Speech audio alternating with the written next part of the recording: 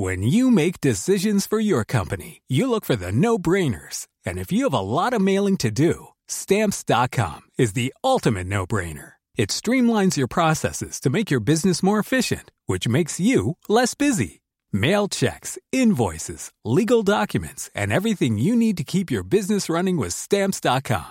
Seamlessly connect with every major marketplace and shopping cart. Schedule package pickups and see your cheapest and fastest shipping options from different carriers, with rates up to 89% off USPS and UPS rates. And with the Stamps.com mobile app, you can take care of mailing and shipping wherever you are. Make the same no-brainer decision as over 1 million other businesses with Stamps.com. Sign up with code PROGRAM for a 4-week trial, plus free postage and a free digital scale. No long-term commitments or contracts. That's Stamps.com.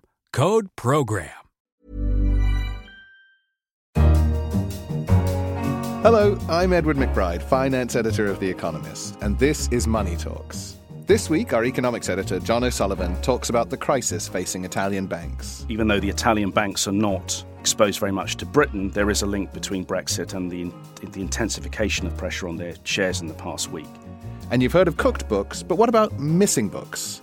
Stan Pignal, our correspondent in South Asia, discusses one Indian company's misplaced accounts. The airline's books have entirely vanished. It is a bit of a problem for its creditors who are trying to get money back from the airline. And finally, is cash worth the trouble? Sasha Nauta, our European finance correspondent, wonders why we bother.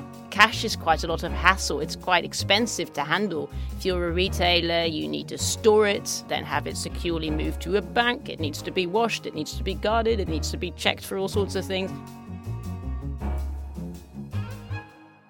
First, though, we head to Rome, where Prime Minister Matteo Renzi is squaring off with the European Union over his plans to bail out Italy's banks. Last week, as Brexit engulfed the markets and sent Italian bank shares into a tailspin, Mr. Renzi reiterated his view that the Eurozone's budget rules were crimping growth. Mr. Renzi would like Europe to put more emphasis on promoting growth and investment and less on balancing the books. Più crescita e più investimenti, meno austerity e burocrazia. He's worried that Italy's banks are saddled with too many bad debts and so are too weak to help revive the economy by extending new credit. Mr. Renzi has even tried to use Brexit, which hit Italian bank shares hard, as an excuse to suspend European rules that prohibit the Italian government from bailing out banks without imposing losses on the bank's bondholders. John O'Sullivan, our economics editor, is here with me now to discuss Mr. Renzi's plans. So, John, let's start with the European rules that Mr. Renzi wants to get around.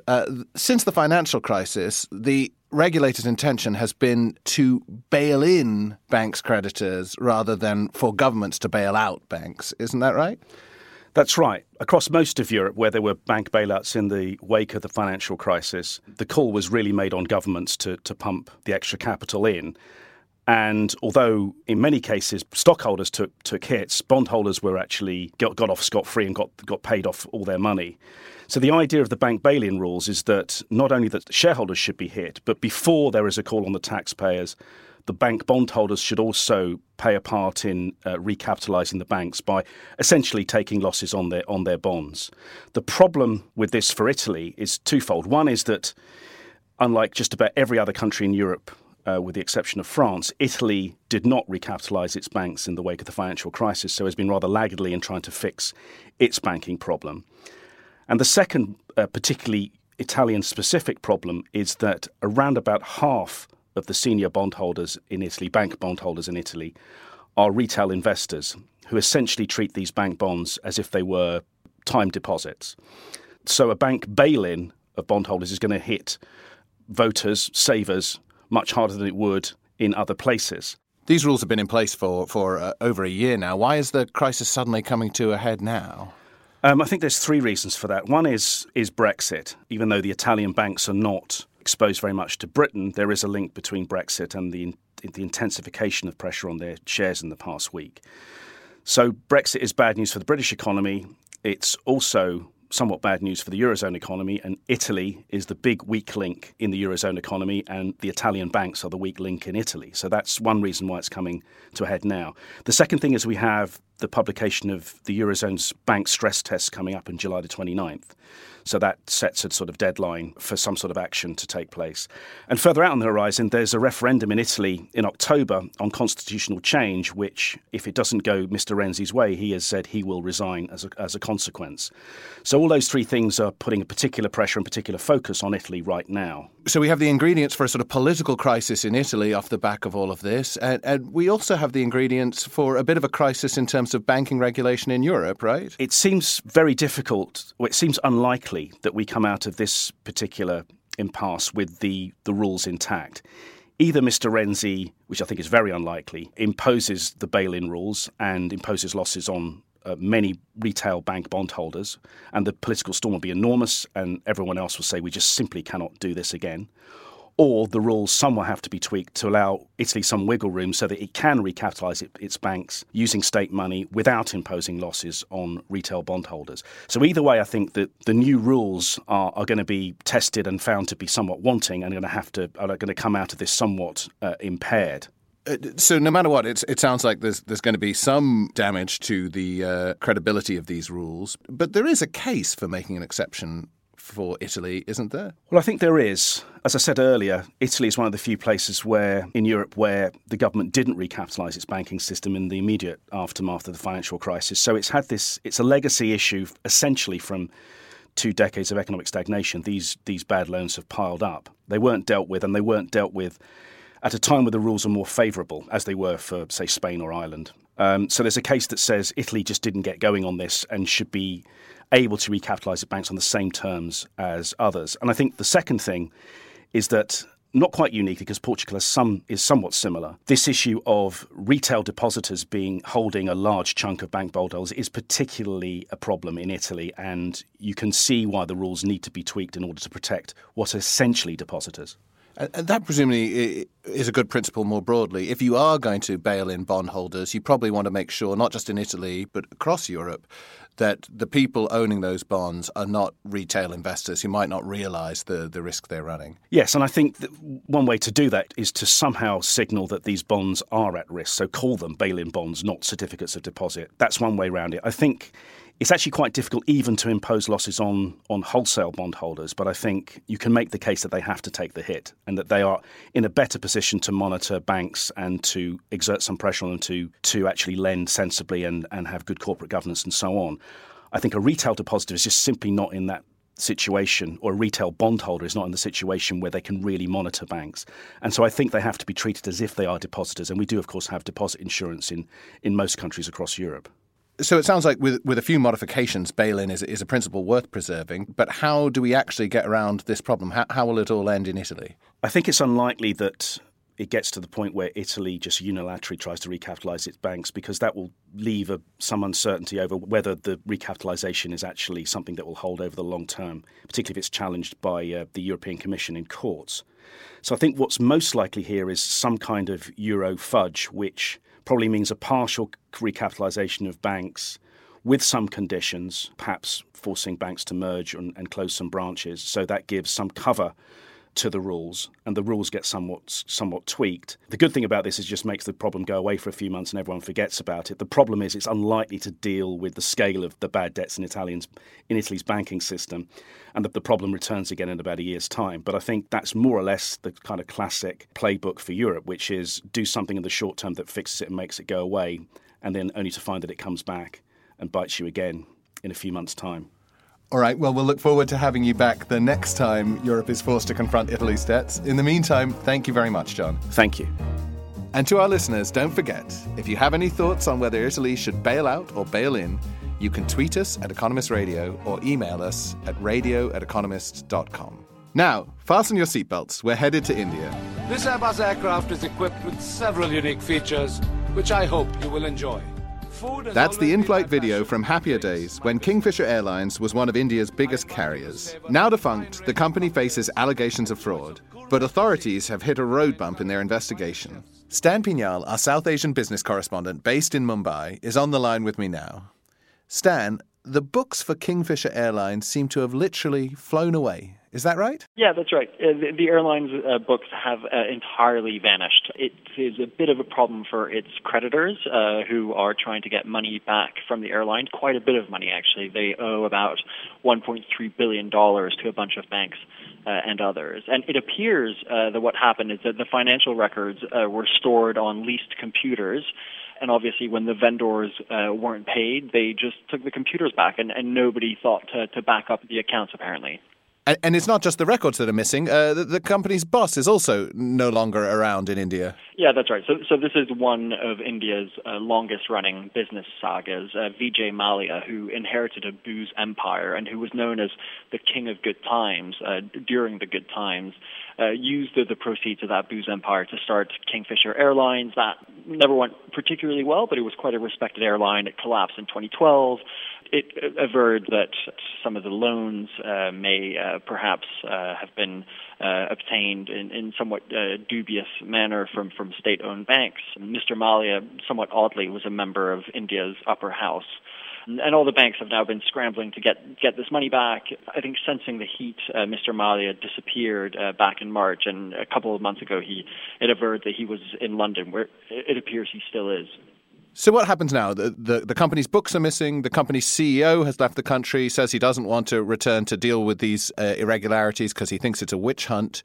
How will the bankruptcy be resolved? This is a source of endless amusement in India. One of the funnier twists and turns recently is that one of the banks, Banks of Baroda, which I think is India's second biggest bank, was trying to track down anybody else who might have personally guaranteed the loans, and they froze a bunch of bank accounts. And it then averred that one of the guy's bank accounts they'd frozen was a farmer, the other one was a vegetable vendor, another one was a security guard, and these people had nothing to do with Kingfisher. They just happened, their names happened to sound a little bit like those of directors of Kingfisher. In fact, the directors of Kingfisher are also denying that they've guaranteed any loans. So the banks are kind of scurrying around. There are endless lawsuits. It's gone all the way up to the Supreme Court. And the problem is that the banks basically cannot be seen to be taking a haircut on the loans they made to Mallya. Mallya is a super high public profile. Back in December, he threw this huge 60th birthday party in Goa. The public has been kind of whipped up in a frenzy, and nobody wants to accept Vijay Mallya paying anything less than what the banks are owed, and Vijay Mallya is making the point that actually the banks and him need to come to some kind of agreement where they will end up losing a little bit of money, he'll end up losing a bit of money, and everybody fights on for another day. And so, Stan, even if the money in dispute is very unlikely to be recovered in full, does this signal part of a sort of broader intolerance of tycoons who welch on their debts in India? Yeah, absolutely. So this has been one of the big theme of the Modi premiership. Him and Raghuram Rajan, the outgoing central bank governor, have basically really cracked down on banks, particularly state-owned banks, who make up the 70% of lending in India, and said, you can no longer make loans based on just politicians leaning on bankers, and then those loans are quietly written off. Apparently that era is over. The bankers have been told to tidy up their balance sheet, which are full of bad loans. So the Mallya case is kind of symptomatic of a much broader trend. There are many, many other conversations that are like that, but obviously Vijay Mallya, because he's so famous, because he was the king of good times, has sort of attracted a disproportionate amount of media attention. All right, Stan Pignal, thank you very much. Thank you. And finally... I need a dollar, dollar, dollar, that's what I need. Hey, hey, well I need a dollar, dollar, dollar, that's what I need. That's Aloe Black with I Need a Dollar. Now, I'm joined by Sasha Nauta, our European finance correspondent, who's going to explain to us why a dollar, a dong, a dirham, or any form of cash for that matter, may actually be the last thing we need.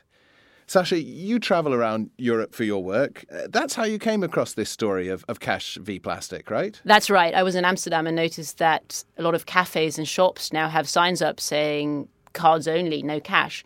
And that kind of makes sense, right? Because cash is quite a lot of hassle. It's quite expensive to handle. If you're a retailer, you need to store it, then have it securely moved to a bank. It needs to be washed. It needs to be guarded. It needs to be checked for all sorts of things. And then it needs to be stored. If you compare that to a plastic payment or a virtual payment, none of those costs come in. And then cash, of course, can be used for illicit finance, money laundering, fraud, etc. So in a way, I wasn't surprised by what I saw in Amsterdam and to that extent in a lot of Northern Europe.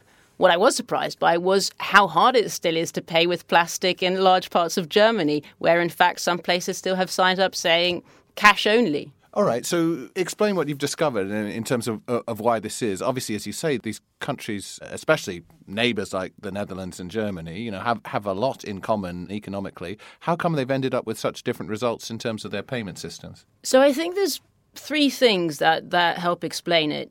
Firstly, and probably most importantly, it's the role of banks. Secondly, it's the attitude of retailers. And thirdly, it's cultural. And the third is probably the most interesting. But I'll start with the first, banks. In the northern countries, so particularly the Scandinavian countries, but also the Netherlands, Belgium, Luxembourg, the banks have done a lot to help wean people off cash. On the one hand, by making cash more expensive for customers and for retailers to deal with. On the other hand, by making card payments easier and cheaper. And then secondly, there's the retailers, right? If you're a retailer and card payments are expensive for you, you're much more likely to continue to only accept cash. And in countries like Italy, retailers have for a very long time sort of rejected any acceptance of cards because the banks were charging them a lot, but also because there's lots of SMEs. Same goes for Germany. Whereas if you're a large retailer, you can afford to make the investments up front. But secondly, you tend to be able to make a good deal with your bank. And that's something smaller retailers across Europe complain about, that they tend to get a less good deal. So that leaves culture. Why are Germans so enamored with cash? They love cash. The average German has got, apparently, according to the Bundesbank, more than 100 euros in their pocket at all times, which is extraordinary if you can compare that to a lot of other Northern Europeans, or in fact Southern Europeans, I would guess.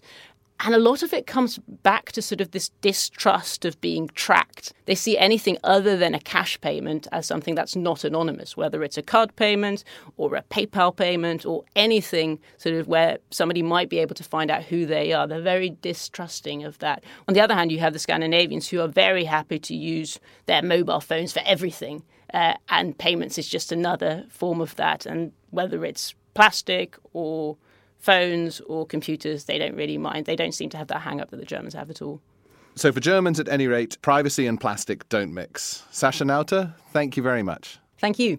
That's all for this episode of Money Talks. To find out more about all these stories, pick up the forthcoming issue of The Economist or visit our website at economist.com. I'm Edward McBride. Thanks for joining us. Goodbye. Normally, being a little extra can be a bit much. But when it comes to healthcare, it pays to be extra. And United Healthcare makes it easy with Health Protector Guard fixed indemnity insurance plans. Underwritten by Golden Rule Insurance Company, they supplement your primary plan, helping you manage out-of-pocket costs without the usual requirements and restrictions like deductibles and enrollment periods. So when it comes to covering your medical bills, you can feel good about being a little extra. Visit UH1.com to find the Health Protector Guard plan for you.